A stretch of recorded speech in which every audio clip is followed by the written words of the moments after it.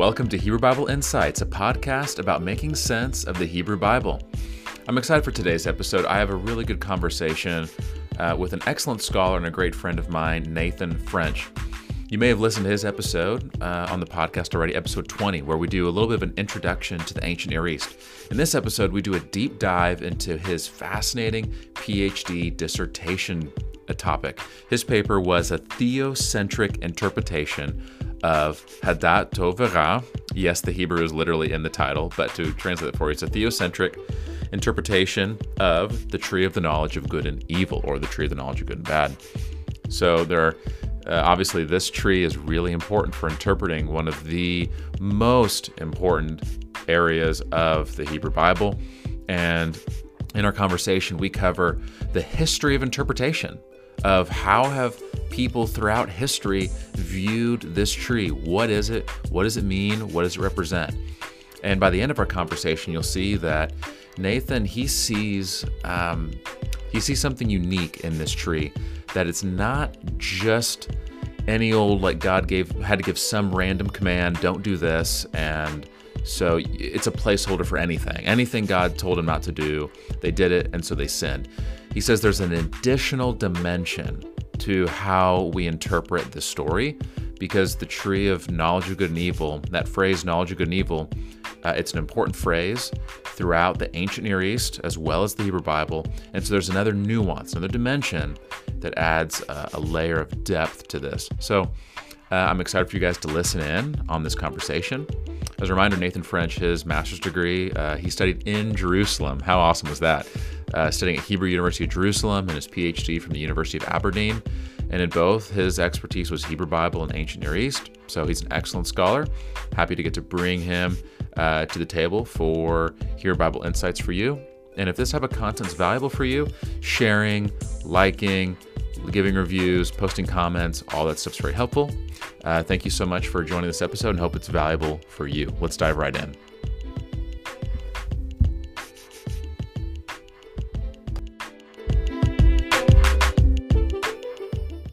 Hey, this is Matthew from the future. One more quick note. For those of you who prefer YouTube, you can actually find this episode on our YouTube page, Hebrew Bible Insights. In fact, most of our episodes from here on out, you will also be able to find on YouTube. And maybe you know other people who that's their preferred place to find content. Be sure to let them know. And now, finally, without further ado, let's dive into today's episode. Dr. Nathan French, welcome back to the show. Yes, thanks for having me, Matthew. We had a great time last time. We did, and I'm really looking forward to being back here. Talking about the ancient Near East in general, episode 20, a lot of fun. But this one, we're going to dive into your most intense academic research that almost anyone could do. That's right. The PhD dissertation. Yes, there is nothing more intense than this, I suppose. No. I cannot imagine. You tell me about it. I enjoyed my master's degree, and I'm sure PhD will be down the road for me. And congratulations on finishing. Thank you. Yes, congratulations. And yes, I do hope that you move on to PhD work. So it'll be fun. Yeah. So you finished your process. Obviously, you finished the dissertation a few years ago, but then you also got it published, which I'm really glad you did. And so when did that get published? Yeah, it got published beginning of this year, January 2021. And finished in 2018. So I published with Vandenhoek and Ruprecht in Germany, and really, really enjoyed publishing with them in their freelance series. And it was a really, really smooth and good process. And of course, this book here has an additional chapter from my dissertation, so it makes it unique in that sense. I like that. Yeah, there we go. That's good. By the way, we'll put a link to this in the show notes, because I'm sure no one has any idea how to spell the German name. Yeah, right. Although great publishing company. Yes, fantastic. This is the perfect kind of research I'm excited to get to bring on the podcast. What you've done with this, we've been planning this for a while, getting to do it, and so I'm glad you finally get to come on. And thanks for having me. So this is really great. Yeah. So I kind of just wanted to start off by asking a question. First off, I guess we should say your PhD dissertation is about the tree of the knowledge of good and evil. That is correct. So the title is A Theocentric Interpretation of Hadat Tov Ra, the knowledge of good and evil as the knowledge for administering reward and punishment. So now that title is what a title. That title is about as juicy as the steak that I had some of my friends, they took us out for a really special meal. They took us out to Mahogany's. I've never been there before. Oh, yeah. It's a great steak Been to place. Mahogany's. Oh, it's fantastic. Anyway, that title is about as juicy as the steak that I had. So this is going to be good. Look, the first question I wanted to ask you is, when did you first get interested in the tree of the knowledge of good and evil? It's a good question. I suppose ever since I started reading Scripture in my late teens very seriously, it was always sort of a question in the back of my mind. But it really became serious while I was a graduate student at the Hebrew University in Jerusalem. I think it was in 2010, I say in the book there in the introduction, that I was afforded the opportunity to take a course on Genesis 1 through 11. Wow. So we had to write, though, a midterm paper, and at that time I was overloaded with ancient languages, and of course we were working on modern Hebrew at the same time, and so I thought, I better pick a topic that there's going to be a lot written, on which there's going to be a lot written, and so I decided, instead of the Tree of Life, which is pretty straightforward as a motif in the ancient Near East, and I suppose on an interpretive level in Genesis 2 and 3, we know it dispenses eternal life on some level, that really is how the term should be interpreted. I thought, well, I'll stay away from the tree of life, but the tree of the knowledge of good and evil, what is this, and what does this really mean? As I jumped into the commentaries, hoping that I would, find sort of a consensus amongst the commentators and the scholars in order to really just present the paper and the work that needed to be presented, I found that there really wasn't one. And it just gripped me at that point. It was just such a fascinating study. Simultaneously, however, I was actually reading through 2 Samuel, which involves the David story, or they call the throne succession narrative, of 2 Samuel 9 through 20 and 1 Kings 1 to 2. It's a story about how Solomon became the successor to David. So a lot of scholars think that it is its own sort of story all its own with those particular chapters. Well, I was reading that simultaneously in Hebrew, noticing that there was a play of good and evil going back and forth. And so anyways, it was just sort of a right moment at that time to really begin thinking about it, and it really hooked me then. So I ended up writing that paper, working on it some more, in fact, while I was at the Hebrew University, and then just came to the conclusion that this would be a great project for something at the doctoral PhD level. And one reason I thought that is because in order to really get into the discussion, you had to dive through so many commentaries, so many articles that were just spread out across the board. I couldn't find just one sort of volume. A one-stop shop. Yeah, that would help me with this. So I thought, this would be great for a dissertation. So, what comes to my mind as you talk is, I heard someone say once that the only thing that's better than a story you don't know is a story you think you know. Yes, exactly. And the tree of the knowledge of good and evil, I can't imagine how many commentaries you had to sift through, everything from ancient medieval sources to the modern era. And this is a topic that just about everyone is familiar with. That is correct. I mean, this is a depiction. I mean, we no matter what part of society you're in, the motif and the imagery of the tree of the knowledge of good and evil and taking of the fruit, we use it in idiomatic phrases and preaching. Right. It's almost always referenced. Anytime someone attempts to tell the story of the whole Bible, right, we do Genesis 1 through 3 and then jump somewhere else, but we at least always start there. Yeah, that's absolutely right. We do. And we have an artwork. We have it, throughout the millennia. And interestingly, they're just, with the fact that there was no actual consensus, I think is what really just pulled me along down that road. So I'm excited for us to get in. You know, later in your work, we'll get to that part where you share all the different types of interpretations that have come throughout the ages. But the first I kind of want to start with is, when you think of your, whatever, let's say your average church, what do you think people in small groups and pastors preaching, what are the more common interpretations of the tree of the knowledge of good and evil that you find in Christianity? Yeah, no, it's a good question. It really is. I think it seems that for Christian interpretation, the tree of the knowledge of good and evil really just serves more as a symbol. So there's really two levels to it. There's the tree of knowledge, and then there's the knowledge of good and evil. But I think for most Christian interpretation, the tree is sort of irrelevant. The point is that it's a divine test, and humans do not pass that test. They disobey the command not to eat from that tree.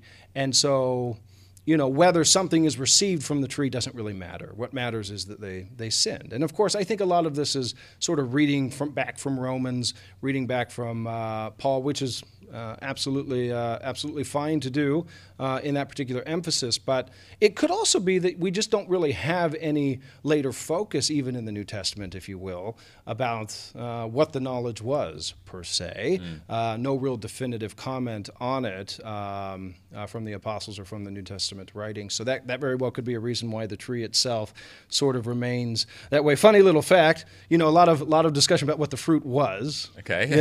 Was it an apple? Was it... of course it was an apple, Of course right? It was an apple, right? Which, in Latin, apple is malum, and of course evil is malus.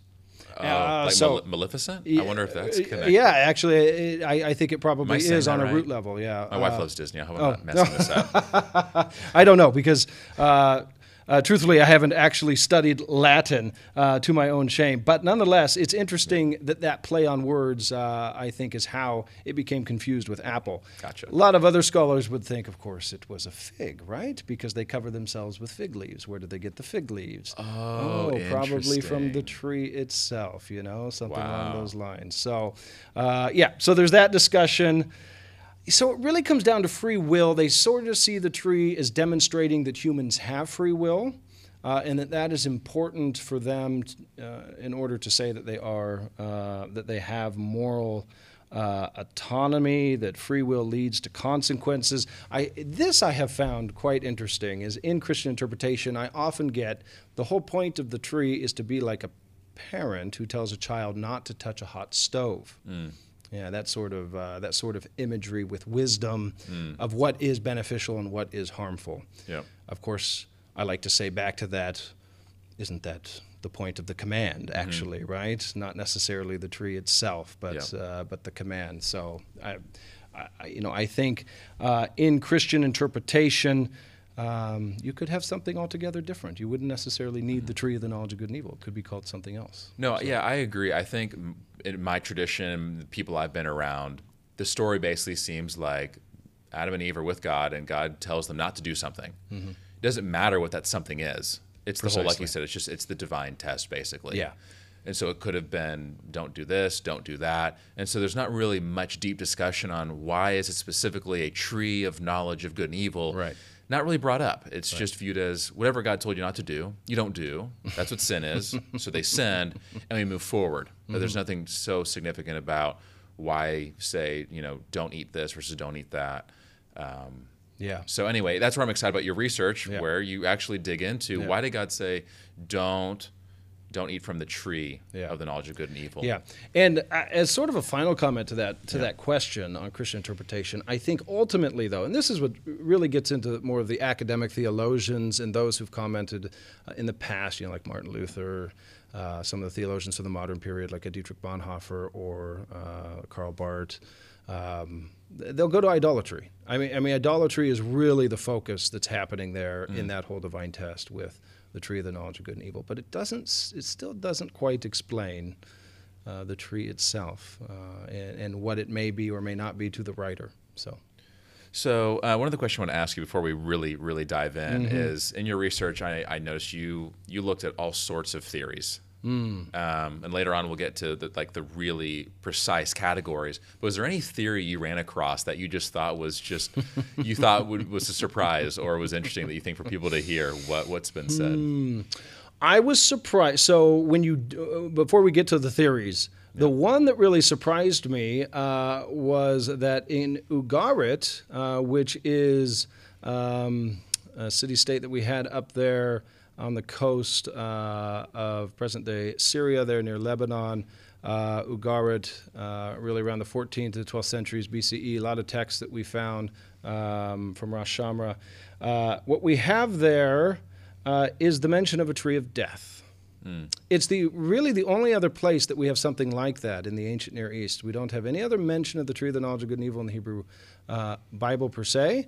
We don't have any other mention of it in the ancient Near Eastern sources. So to me, that was one of the most interesting things to learn as far as an interpretation. One Israeli writer gave a good interpretation of that, talking that it, of course, leads to death. But to have it in the sources, I thought was quite interesting. I know as far as the interpretations are concerned, I will say this. This is actually what really fascinated me, was that I think I counted somewhere between 20 and 25 different interpretations, only amongst the critical scholars from like the 1850s forward.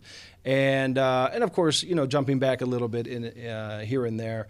But yeah, 20, 25 That's different. a lot. It is, and I mean different categories. But then, which I don't really outline all of those categories in my history of research chapter. But then within the categories, the sort of variance that happens, the sort of differences between, let's say, if they have one category, they think it means wisdom, for example. Well, what do they mean? They all mean something very different as you're getting into it. So this is why I really thought a book would be very interesting on this. So. Well, I think this segues to my next question, which is what's at stake when it comes to interpreting this? Because first off, you've already illustrated for us that there's clearly not, everyone's not on the same page. Yeah. So that already signals some sort of problem. But I guess I'll even ask you, beyond just the fact that we don't have clarity, what's at stake when it comes to whether we interpret what this tree is correctly or not? That's good. No, it's a very, very good question. So the first thing I would probably say is that we have a received text that we call the Hebrew Bible, the Old Testament. And in that received text, Genesis 2-3 is at the very beginning of the story. So you would think that this matters as far as origins are concerned, as far as the origin story is concerned, that the interpretation of this particular term matters for the rest of the story. Yeah. That's sort of how I see it. That's really what I mention in the book. On another level, I think it certainly matters within the story of Genesis 2-3, and that's because it seems to be the primary focus once you get to Genesis 2:9, where it's mentioned, and then especially to the command in Genesis 2:16-17.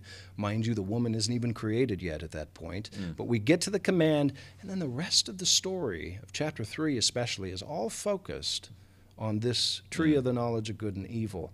And so I think just for the interpretation of Genesis 2-3, it matters, not to say for the rest of the story that's coming. Sure. And then, of course, as I know, looking at it on what I call a perlocutionary level, so sort of a received level beyond the Hebrew Bible in different communities and different times and later times, let's say the New Testament, for example, I think it matters. I think on some level, if we're dealing with what happened in the beginning, let's say with Jesus and the cross, somehow this has to matter with Hadat Tovera, with the knowledge of good and evil. So that would be my my answer to that, I think. Absolutely. So, I think it's an incredibly important story and an incredibly important component of one of the most important stories. So I'm glad you've done this research to help sift through all the theories and then present what your research has discovered. Yeah. In fact, I'd like to just dive into this.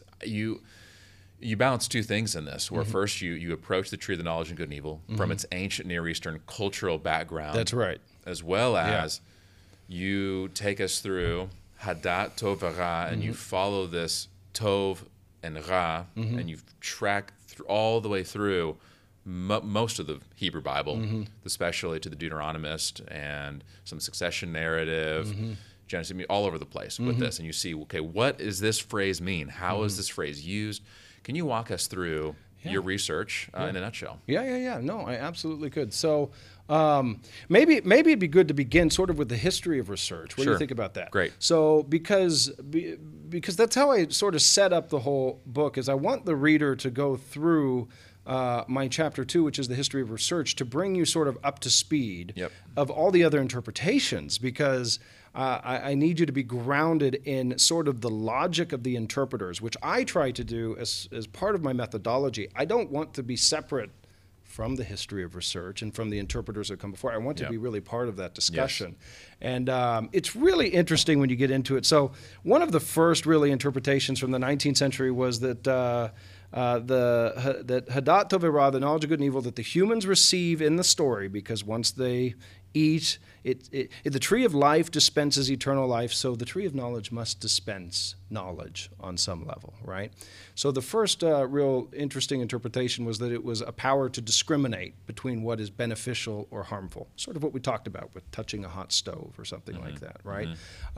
Or similarly, because as you know, in Hebrew, tov and ra could have that sort of functional meaning, right? Something that's beneficial or harmful to the person. But as you know too, in Hebrew, tov and ra can also have the meanings of good and evil, right? As far as a moral level is concerned. Yeah. So I could say I have a bad cup of coffee. Yeah. How would I say that in Hebrew? Right. Right. You know, I might be able to use the Ruth Ra, but I don't mean an evil cup of coffee. Correct. Unless, of course, it kills me after I drink it, then maybe someone might call that an evil cup of coffee or something along those lines. We have that, for example, in one of the First Kings, I believe, or Second Kings, with the bad waters, the Maim Ra'im, right? Are the waters cursed? Are they bad? Right. Are they evil waters? You know, is this sort of the meaning coming through? So with that first interpretation, it's a power to discriminate between the beneficial and the harmful, or between the good and the evil, was discounted by scholars quite quickly. Interesting. Yeah, it was put forward by like Buddha and others, but Wellhausen, though he agreed that was true of the lexemes and their different permutations, would say, no, that can't be the interpretation. And the reason they come to that conclusion is simply this: why would God forbid it on pain of death in the narrative? It seems like to be able to discriminate is not only basic, but why would that be condemned? Right. I guess that would make sense. You think about it's important in our life to be able to differentiate between morally good and evil things, and also what's so wrong about me learning a good way to do a podcast, or maybe not so good ways to do podcasts. Exactly. Nothing moral there, but Right. I'm just trying to maybe make some more efficient, effective decisions. Yeah. One issue I have is that in the narrative, the woman already seems to be discriminating. Yeah, she already seems to have the power of discrimination.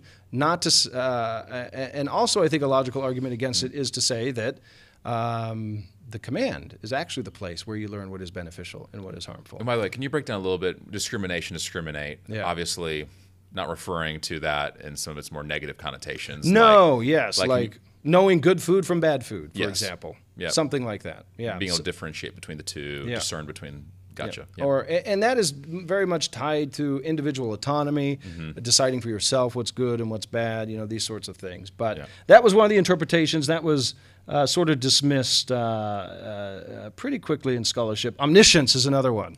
Yeah, so omniscience, this knowledge of everything. And what happens is Tov and Ra is taken as a merism. Merismus. So what it means is that it's everything between Tov and Ra and omniscience. Another one, cultural knowledge. This is interesting. So that after they partake of the knowledge in Genesis 3, they make clothes, sort of a cultural sign. Okay. Genesis 4 and 5, we have weapons and civilization coming forth. By the time you get to Genesis 9, you have the Tower of Babel, which also becomes a problem within the narrative as far as God coming down and saying we can't have this happening in the building of civilization. So some will argue that it's cultural knowledge, something like that, the ability to create through culture. Wellhausen held to that particular interpretation. Another one, magic. The magic one is interesting, that maybe it's tied to divination, because it's forbidden on that level with idolatry and divination. Magic's interesting because you have to define magic when you really get into the core of it. How do we define and what do we mean by magic, especially on an ancient Near Eastern level? Sure. Some would say magic is in fact a methodology through which humans can cause the divine to do something on their behalf. Yep. The problem with that interpretation is by the time you get to Genesis 3:22, the Lord says, "Behold, humans have become like one of us, Ladad Tovera." So in Genesis 3:22, the logic is that the Lord has this knowledge of good and evil. So why would he need magic to cause himself to do this. You know what? Right. It just Yep. Makes so sense. it depends on how you define magic on an interpretive level. The last two, these are interesting. The most ancient Jewish interpretation is sexual knowledge, that it is in fact a greater metaphor for the act of sex itself, and that particular interpretation is still very popular, probably the most widely held, save for this last one, which is wisdom. And with wisdom, like I said, the differences in interpretation are many and great. In fact, I really dive into that deeply in my chapter with different footnotes to describe how wisdom. The question is, what sort of wisdom are we talking about? Right. Especially in the Hebrew Bible, as you know, in your work that you've done on Proverbs, Yeah. wisdom is praised. Like, you got to get wisdom, right? Yeah. Right. Yes. Why would wisdom be withheld from that? Right. Why would wisdom be held? And what do we mean when we say wisdom? Quick question, by the way. What's the difference between the last and first category, the wisdom versus the discrimination between good and bad versus, I guess I see the good and evil. I guess one of the discrimination between good and bad almost feels like wisdom. Like wisdom. I'm more asking that just as American English-speaking person. Yeah. I'm trying to understand, like, is there a distinction between those categories? For Yeah, you? well, so the categories that I name are my own categories. Some of the scholars I put in there may not agree that I'm putting them in that category or even with the category itself. But these categories are mentioned in the other commentaries as well, these major ones anyways. The discrimination aspect would be the ability to actually discriminate between what is good and bad. I think discernment, I have another category that I call moral discernment. Okay. I think that is closer to what you mean by wisdom. Gotcha. The ability to do it well, right? Okay. The ability to discriminate in a way that is true, reasonable, righteous, logical, in line with what the Lord desires morally, all of that, I think, would be tied more to wisdom than just the ability to discriminate. Gotcha. Makes sense. Yeah. Well, it's a fascinating history of research. It is, I mean, yeah. I learned so much going through that. It's amazing how many different theories there are. Yeah. And like you said, you want to step in line of that tradition. That's right. Yeah. You know, you're engaging with the great conversation that's been happening, as you mentioned, at least a few hundred years. Yeah. But of course, you can go all the way back to this ancient interpretation. So you summarize all of that. Fascinating. Plenty of details for people who get the book, who can read it. Let's dive into then your approach that you take. Yeah. Now that you're trying to contribute and figure that out, what was your approach like? And maybe dive into that. That's good. I think this might be a good place to really just put out my methodology here, because this is very much tied to the approach. And what I do is I create sort of three categories that I saw in the history of research that really need to that need to be held by any one interpretation. And so, for example, the first category is this. In Genesis 3:5, the serpent explains that God does not want them to eat of the tree of the knowledge of good and evil because they will become like him in having Hada'at Tovera, or Leda'at Tovera, which we see confirmed in Genesis 3:22. The Lord confirms that indeed after they ate of the tree, they did receive the knowledge, right?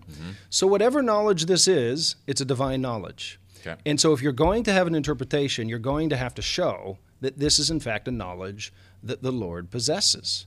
And so, for example, if we say it's a sexual knowledge, a lot of the interpreters will dismiss that interpretation because they don't understand how the Lord, at least in biblical scripture, in the Hebrew Bible, is a sexual being. You could take a step saying, well, he has progeny. Israel is his firstborn son, right, in Exodus chapter 4. So maybe humans, through the act of sex, can bring forth progeny, and they can create like the Lord in that sense. I think the late Jacob Milgram has a brilliant argument in that direction. But in any case, the Lord's not a sexual being in the Hebrew Bible, so that is sort of dismissed in that way. So whatever interpretation we hit, it has to be divine knowledge. Okay. The second thing, and this is where my research really comes in, where my methodology sort of fills a gap, fills a lacuna. As you know, when we do research, we're looking for that gap. Yep. Sometimes that gap is, not very Right. large at all, but we're looking for something, right? So for this, what I saw in the history of research was that nobody was focusing on the divine character in the Hebrew Bible and the way in which the actual lexemes Alexim, of course, being the root of the word tov and ra, right, as we have in Hebrew, how those are functioning in relation to the divine character. Yep. So that is really central to my methodology, because I do painstaking work to show how good and evil function in relation to the divine character. Which I have to tell you, that part of your research gets me so excited, right? I obviously call this podcast Hebrew Bible Insights. And for me, my background is in the languages. And, when you talk about what do words mean, Right. one of the best ways to look at it is, okay, well, how are the words used? Yeah. And tracking those words to see what context, to try to determine everything from connotation to denotation, Yeah. as well as just to contextual meanings, right? They tend to be used with certain characters and certain settings at certain points in stories. So your methodology for this is, I love this so much. Good. And I think my audience too will very much appreciate it, because they're probably here because they appreciate, using original languages in really good ways. Yeah. Well, good. I'm glad you liked it. But it was fascinating to jump into that and to follow that particular element of the methodology through. So an interpretation has to show that it's divine knowledge. It has to show how Tov Ra functions in relation to the divine character. So back to the interpretation that it's sexual knowledge. Okay, fine. But how does Tov Ra function in relation to the divine character to show sexual knowledge? Is there anything that shows that? And I would say no, there just is not. And then the third element is this. The interpretation must show that the divine knowledge is reasonably forbidden on pain of death. So if you eat of the tree of the knowledge of good and evil, you will die in the day that you eat of it, right? And that does seem to be a death threat. I talk about that in my chapter 4 quite clearly with the grammatical construction that is there. But in light of that, if you say that, for example, the knowledge of good and evil is, another interpretation is maturity. So it's just a way of showing that they have gone from being children, if you will, to full adulthood. So it's just a symbol for maturity. So, okay, fine. Why is it forbidden on pain of death? Is maturity not something to be desired in a sense? So, so the interpretation has to fit all three of those particular levels. So that's the methodology. So now I think we can get to... That's really good. Yeah, your No, I'm question glad with we that, covered these two bases first. Good. The history research. So one more time, can you say the three categories of the Yes, methodology? absolutely. So it must show, any interpretation must show that it is divine knowledge possessed by the Lord and the divine beings of Genesis 3:5 and 3:22. You could, depending on what community you come from, you're going to interpret that differently, but we could say angels, right? We could say divine beings in that light. 2, it must show how Tov Ra functions in relation to the divine character. Since number 1 is assumed, then we have to go to number 2. How does Tov Ra function in relation to the divine character? And then 3, how is it reasonably forbidden on pain of death? Makes total sense. Yeah. So I agree. Yeah, right. You're like, of course. No, it just, even when you list those categories, clearly the previous researchers, they noticed some of these things. Yeah. And also, it just makes sense within the story itself, right, as you explain this out. So, obviously, the body of your dissertation is massive and immense. Yeah. Maybe you can just share one or a few of the pieces of research you did within that methodological framework. Yeah. No, that's very good. So, what I'm assuming is if we can interpret the knowledge in relation to the divine character, then we can say the humans have acquired that knowledge. That's sort of the logic that I have behind it. So what I do is I set it up, but I have to begin with sort of the ancient Near Eastern backgrounds because, as you know, I believe deeply in interpreting the Hebrew Bible in its ancient Near Eastern context. Yes. I absolutely love this, right? It's what I live for, right? I'm very passionate about it, and so I begin I begin there, and what I found, and this was very interesting, there were 2 key elements that were integral to my research. The first one was beginning with the divine character. I did this. I said, well, we often see in Scripture that the Lord sees something, some action, even in creation, he sees that it's good, right? Saw that it was good. But he'll see some action and he will call it Tov or Ra or Yashar, right? So that is the power of discrimination. That is moral discrimination. It could be both, could be one or the other. But then we have the second aspect. And that is where, after he has discriminated, he brings forth something described as a tov or a ra, experienced so by the character in the text. Does that make sense? Mm-hmm. So, for example, and of course it goes right to the David story because it's very clear there. David first takes Bathsheba, Uriah's wife. He impregnates her.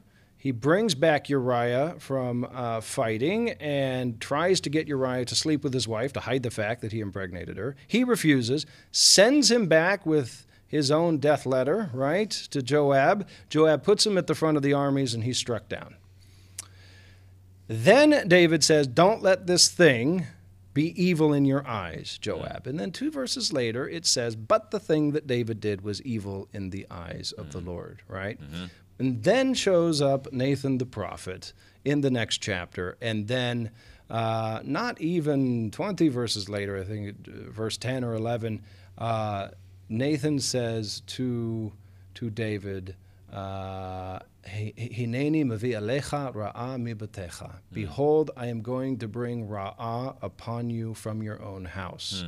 And literally, behold, I'm going to bring evil upon you from your own house. And then if you follow that lexeme throughout the whole David story, you find out that that's exactly what happens. And that David knows it seems to be coming for it is his punishment or the curse that is upon him because of what he did to Uriah the Hittite. So that's sort of the first literary level where I go with the knowledge of good and evil. I said, okay, we have 2 things here. We have we have these eyes, the Lord sees and judges in that way, and then he brings forth something described as a tov or a ra in the text. Mm-hmm. With that, in the ancient Near Eastern context, I then discovered a wonderful thing called the hermeneutical principle of divine retribution. So this is a fun little term that scholars know with regarding ancient texts in the Mediterranean world and around the ancient Near East. Ancient Near Easterners interpreted their histories. When they were writing history, they would structure it according to the hermeneutical principle of divine retribution. Which got to come up with something shorter than that. It just gets a little too difficult to stay all the time. But the point being that when something good or bad happens to a community, to a people, to individuals, they will write their history and structure it as if divine retribution has happened. Mm-hmm. We have Amorite texts from Mari that show this quite clearly. We have texts all actually throughout all epochs of the ancient Near East that this is clear. I think about the Moabite Mesha tablet inscription, where you have a story, that you compare to one of the stories in Kings about a battle, and you can read Israel's version of this versus the Moabite version of it. And sure enough, for the Moabites, they say the same thing, that Israel was dominating us because our God was displeased with us. Right. Yeah. But then whenever the Moabites gained more power, it's because, we had favor with our God. Yeah. So. Daniel Bodie at the University of Paris has done such fascinating work on this. And I highlight his work extensively in my own. And he basically calls it a religious way of interpreting history. And he's absolutely right. And all peoples throughout the Mediterranean world wrote their histories according to this, and that includes the Hebrew Bible. Mm-hmm. So once you put this into effect, you can't stop seeing it. It's everywhere. Then you find out that, oh, look at this. The characters themselves are interpreting their events in this way within the narratives. Not only are the narratives structured according to this principle, but the characters, even through their own. For example, Jacob, right before he's to meet Esau, he says, Lord, you promised you'd do good to me. You promised me good, and you promised me that that's what you would do. And so I'm expecting you to do it, because he's afraid Esau's going to come and not do good to him, if you will, bring harm upon him. And so we also have the Deuteronomistic history. So if we go from Joshua to 2 Kings, it is structured according to the hermeneutical principle of divine retribution. The whole point is that the people, when they encounter hard times, they do so because they are being unfaithful to the covenant. And then it dawned on me, oh, look at this. The Eden narrative, Genesis 2-3, is structured according to the hermeneutical principle of divine retribution, right? Big shocker. And it just really unlocked it. So then I said, okay, if this is the case in these ancient Near Eastern texts, we should be able to actually follow something as basic as the words good and bad and evil within the structure. It has to be there. And sure enough, I think it's all over the place. Like with the David story, if you just follow Ra'ah through it, you can follow the divine retribution. So just to make sure we're on the same page, can you give a nutshell definition of divine retribution for those that are not Yes, that's good. That? Because retribution in English, maybe this is the case back in the past, I don't know, but I do know that retribution now is something negative, right? We usually mean it to focus on punishment. Yeah. But what I mean by retribution is both the good and the bad, right? Yeah. The reward and the punishment. I think reward and punishment is the best language to use to really describe this. Yeah. So when we talk about divine retribution, I have to therefore bring in the second element of my research from the ancient Near East, which is blessing and cursing. Okay. So if a deity in the ancient Near East is bringing forth reward and punishment, then it has to be a blessing and a curse, because that's what a blessing and a curse is. A deity's reward and punish through blessing and cursing, right? Yep. And this is a great phenomenological characteristic of ancient Near Eastern texts. Great scholar, Anne-Marie Kitts. I absolutely loved her work. She's a brilliant scholar, and she had a tome. I mean, it is a tome. It is a book called "Cursed Are You!" ! And of course, during my PhD work, I came in every morning, and right there on my shelf is a book that says "Cursed Are You!" Right? What a wonderful gift to go to your office too. And if you've ever done a PhD, you know indeed you are somewhat under a curse as you're doing it. So. Thanks for that. Yeah, exactly. You have a good future ahead of you. So, but in that, it's a phenomenology of cursing in Akkadian and Hebrew texts. And in that, she just shows widely that ancient Near Easterners were very cognizant of their surroundings, because a blessing or a curse could come at any moment. If you're interpreting your events that way, you're going to be very aware of it. And so, anyways, what becomes very interesting is, again, the basic definition of a curse is the desire or the invocation of a deity to bring an evil upon someone. The same for a blessing. It's the invocation to bring a good upon someone. So here we are. We're right there at the language of good and bad, right? The language of good and bad / evil. So divine retribution, again, is in fact the divine realm bringing forth something described as a good or a bad / evil, which I would call a blessing or a curse. Yep. And if we're going to be in a post-enlightened world where there are no deities and none of that exists, then we know it to be nothing more than reward and punishment, right? Something along those lines. So to lay a punishment on someone is to lay down an evil, if you will, or to lay down something along those lines. Does that make sense? Yeah, I think so. Yeah. So it's just to talk this out a bit then. Yeah. So the idea is that, you can speak about this, both the ancient Near East framework. Let's maybe shift just your average Christian now. So we think, hey, God works and is involved in the world. And then, he's looking at things, whether good or bad, right, and treating them accordingly. So is that too simple of a definition? No, that's exactly it. No, okay. I know it seems a little obvious to me, right? I mean, it comes to that level, but no, that's right. That's the way it is. Think of what he says to Abraham. I will bless those who bless you, and I will curse those who curse you. He means I will bring a good upon those who do good to you, and I will bring an evil upon those who bring evil who do evil to you. And by evil, we don't mean moral evil, right? That's the problem with the Hebrew word. I think what we actually mean is something like harm, misfortune, disaster in light of punishment. It is a just punishing that happens because I guess because we wouldn't say that God is doing something that is wicked evil or moral wicked. Or immoral. Yeah, in that exactly. sense. And I make that very clear that there doesn't seem to be a Hebrew text that actually charges God in that way. The prophets get close, right, in moments when disasters come upon Israel, or using enemies to bring disaster down upon Israel. Or you have the wisdom literature that really presses this whole retribution principle. We won't get into that here. But in any case, that is, when I say that the Lord brings forth something in the text described as an evil, I certainly do not mean that he's doing wickedness or evil. I mean that the Hebrew needs to be parsed between what is moral evil and what is harm and what is misfortune. Yeah, in that sense. I guess at the end of the day, too, I forget where, I think in your thesis you talk about, or your dissertation about mishpat, justice. Yes. That ultimately God is acting in such ways that justice is happening. That's and right. So whether that involves blessings or curses, whether it involves things that are good or bad, it's doing things in such a way that it leads to a just situation. That is correct, yes. And I make that point. When the Lord brings or threatens disaster upon Judah, for example, the point is to wipe it out and to start new. It is to do away with the idolatry, to do away with the unfaithfulness to the covenant, and to begin again. Or we could say with the flood. The whole point is to wipe out what has happened, the disaster and the calamity that's been brought on by human actual evil and wickedness, in light of what humans have done in rebellion to the Lord. It is the purpose of doing away with that and starting anew.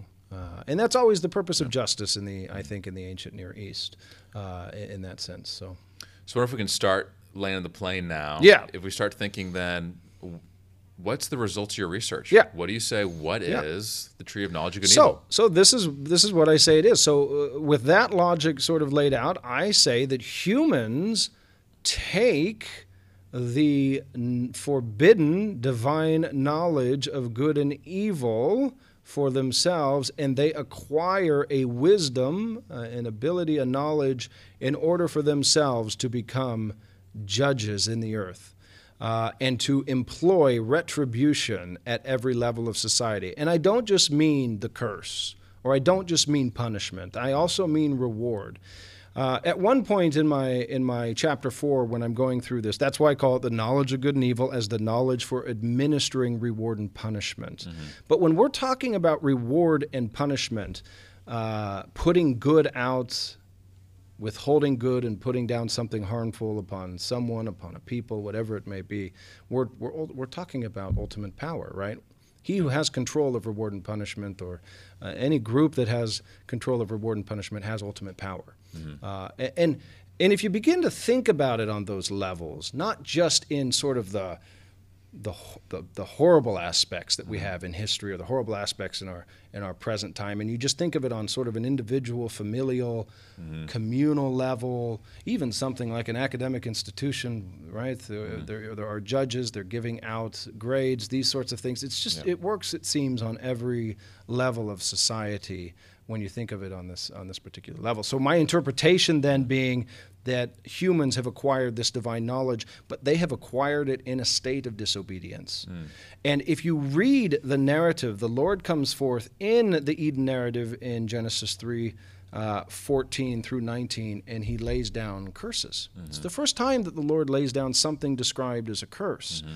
And though the lexeme reshain ayin ra'ah is not used in that particular text, I argue that it could be inferred, right? Because in other places in the Hebrew Bible, it is used in that way. David, I'm going to bring ra'ah upon you. Sure. It's the same thing in the Eden narrative. He's laying down something that is a misfortune, that is a disaster, for a purpose. He is laying down a punishment, but it has a purpose. Yeah.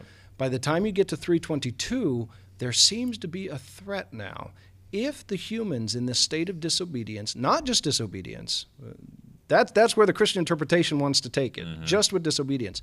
But in the text itself, it's very clear that because they leda'at tovera, and they're in this state of disobedience, they cannot take from the tree of life. And he removes them quickly in something like an exile and stops them from getting back to that tree of life.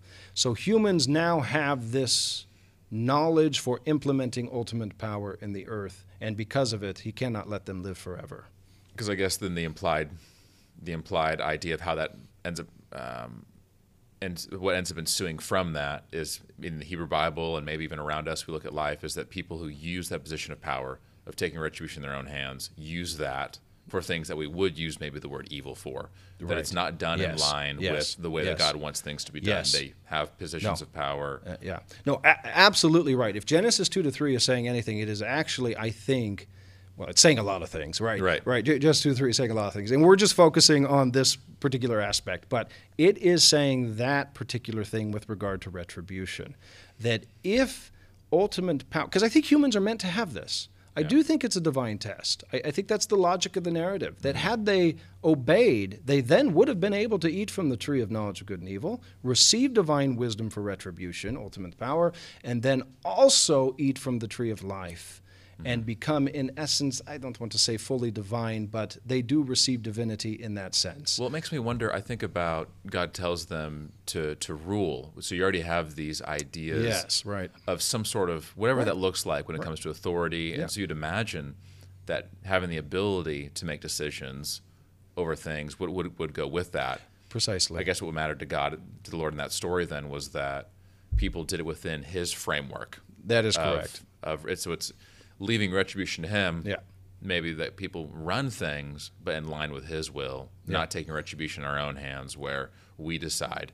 So I guess it goes back to the big difference between what is good in God's eyes versus what is good in our eyes. That is correct. Yeah, no, absolutely. And I think that is the point, that in the narrative, once you receive the divine knowledge, you must be, one, in submission to the character of the Lord, in submission to his will, and in submission to his moral standard.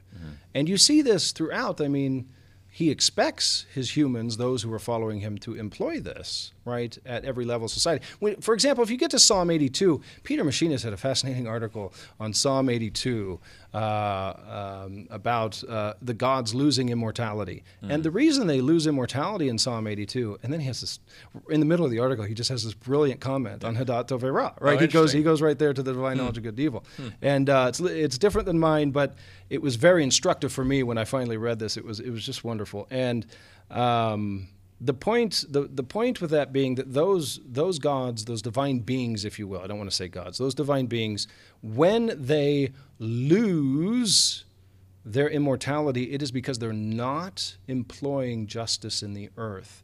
They're not actually keeping watch on the morality of the earth and the things that are happening.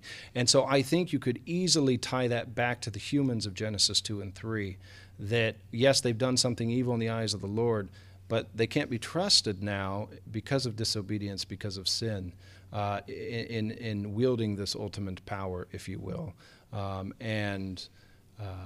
So I think that is really the point throughout Scripture. And if you find Tovei Ra in different parts of Scripture, the David story, the whole point is David brought a terrible curse down upon Uriah the Hittite. Yeah. He's a man who was, I don't think he has any progeny, so he's a man who dies without progeny, took his wife, and then put him, a man who was obeying Israel, who's obeying the Lord, who's fighting on behalf of the Lord in the kingdom of Israel, and he is treated so unjustly. And this is the interesting thing, that if we employ the hermeneutical principle of divine retribution at that moment, you would think that Uriah the Hittite had done something awful. But the truth is that the text calls it out. So the text isn't interpreting every event of good or bad, and we have this throughout the stories as well. We have that when the Philistines take the Ark of the Covenant, they send it back and they say, okay, so if this thing continues, this horrible thing that's come upon us, then we know it was just by chance that the Ark was here. But if it abates, and if we are better then, and it goes away with the Ark, then we know that that's what was happening. That was the divine retribution. So it's not that the ancient Near Easterner was interpreting every moment of good or bad in that way, but they are interpreting certain moments, and certain, especially in their historical writings, they are structuring it according to that way. So very interesting. Very interesting indeed. Yeah. So that is the interpretation, that humans become like the divine beings in order to employ justice in the earth at the individual, the familial, the communal, and the macro geopolitical levels. So then when you say there's almost two sides to that then, where the one side is most of the stories of the Hebrew Bible is showing how the people who people do that in a bad way, where they have positions of power, like David, for example, does that poorly. But on the other side of the coin, you think this was the original intent was for humans to be able to have these positions of influence, but to do it in line with God's retribution framework as opposed to our own. Is that a fair absolutely. summary? I think that would be the way to take it. Like I say, in line with his character, in line with his will, and in line with his moral standards. And I think Genesis 2 to 3, I know this is like a question that you would wanted to ask, actually, because I know we had gone over some questions that you might ask, but this one I think is very interesting. If we were just to just to take it sort of at a macro level as a story in a post-enlightened world, Genesis Yeah. 2 to 3 would be saying, to those who are implementing this or doing this, be careful to do it with reason, with morality, and with the highest of ethical and moral standards, as I just said, with morality. Because if you don't, it will lead to disaster. And if it's not rectified in that disaster, it ultimately leads, like in Genesis 6, to the undoing of creation itself. Wow. And so that would sort of be, if I were to just strip it out and say, here's Sure. a nice piece of wisdom from the ancient world. Yep. But let's not do that. Let's actually take the text. Let's not deconstruct it, right? Let's Sure. take it as it is. And I think what it is actually saying is that, yes, humans are to have that, but they are to do it in submission to the Lord. And the warning is, be careful to do what is right in your own eyes through retribution, thinking or without the worry that the God of the garden is there to call you to account, or is there to do what is not there to do what is right in his own eyes, because he will do what's right in his own eyes. As the prophet says, vengeance is mine, says the Lord, I will repay, something along those lines. And sort of at the macro level, I think Genesis 2 to 3 is saying to sort of big movements who have come to a place of hubris to say, we can do whatever we want in retribution, nobody can call us to account. I think Genesis 2 to 3 is saying, be careful, there is a God who stands behind history, and he guides it according to his perfect implementation of Hadat Tovera in the earth. That would be Genesis 2 to 3's warning, I think, at that point. So That is powerful, rich. It gives so much more dimension to this story. it really does. It's a brilliant story. I mean, these writers, what they were doing in the ancient world is so powerful. So For me, your research takes the story. This isn't just a don't do this because I have to choose something for you not to do. Precisely. So this can be a story about obedience or disobedience. Right. There's a reason why it's specifically don't eat from the tree of the knowledge of good and evil. Yeah. And here we have now an explanation of this is the significance. Yeah. I'm going to put a link to the book in our show notes. Excellent. For anyone I who wants to appreciate get that. access to that. And this has been phenomenal. I've loved getting engaged with your work, and I think it's going to change the game for a lot of people. And I cannot recommend this enough for obviously hope the academic world continues to reference this and use this. People doing research that's relevant, got to use this. Whether students are out there, professors, this is a must. And also for people who are leading small groups or preaching or teaching in schools. Look, there's no Bible class where there isn't at least some talk about Genesis 1 through 3. yeah, Right? that's true. And look, I'll just tell you, I'm convinced. And Good. And I think this dimension, not covering this dimension, there'd be something lacking. So, I mean, how many years did you spend researching this? Well, if you count the Hebrew University, I guess 11 years now. Yeah, is where we're at. So Thank you for the investment you made. Yeah, you're welcome. This is phenomenal. And thank you for coming on the show. Well, thank you for having me. I really appreciate it, and it's such a great podcast. I'm really excited to see where you're going to take this. So, Awesome. yeah. Me too. Thanks. I appreciate it. Well, thanks for coming on. You're welcome. Thanks.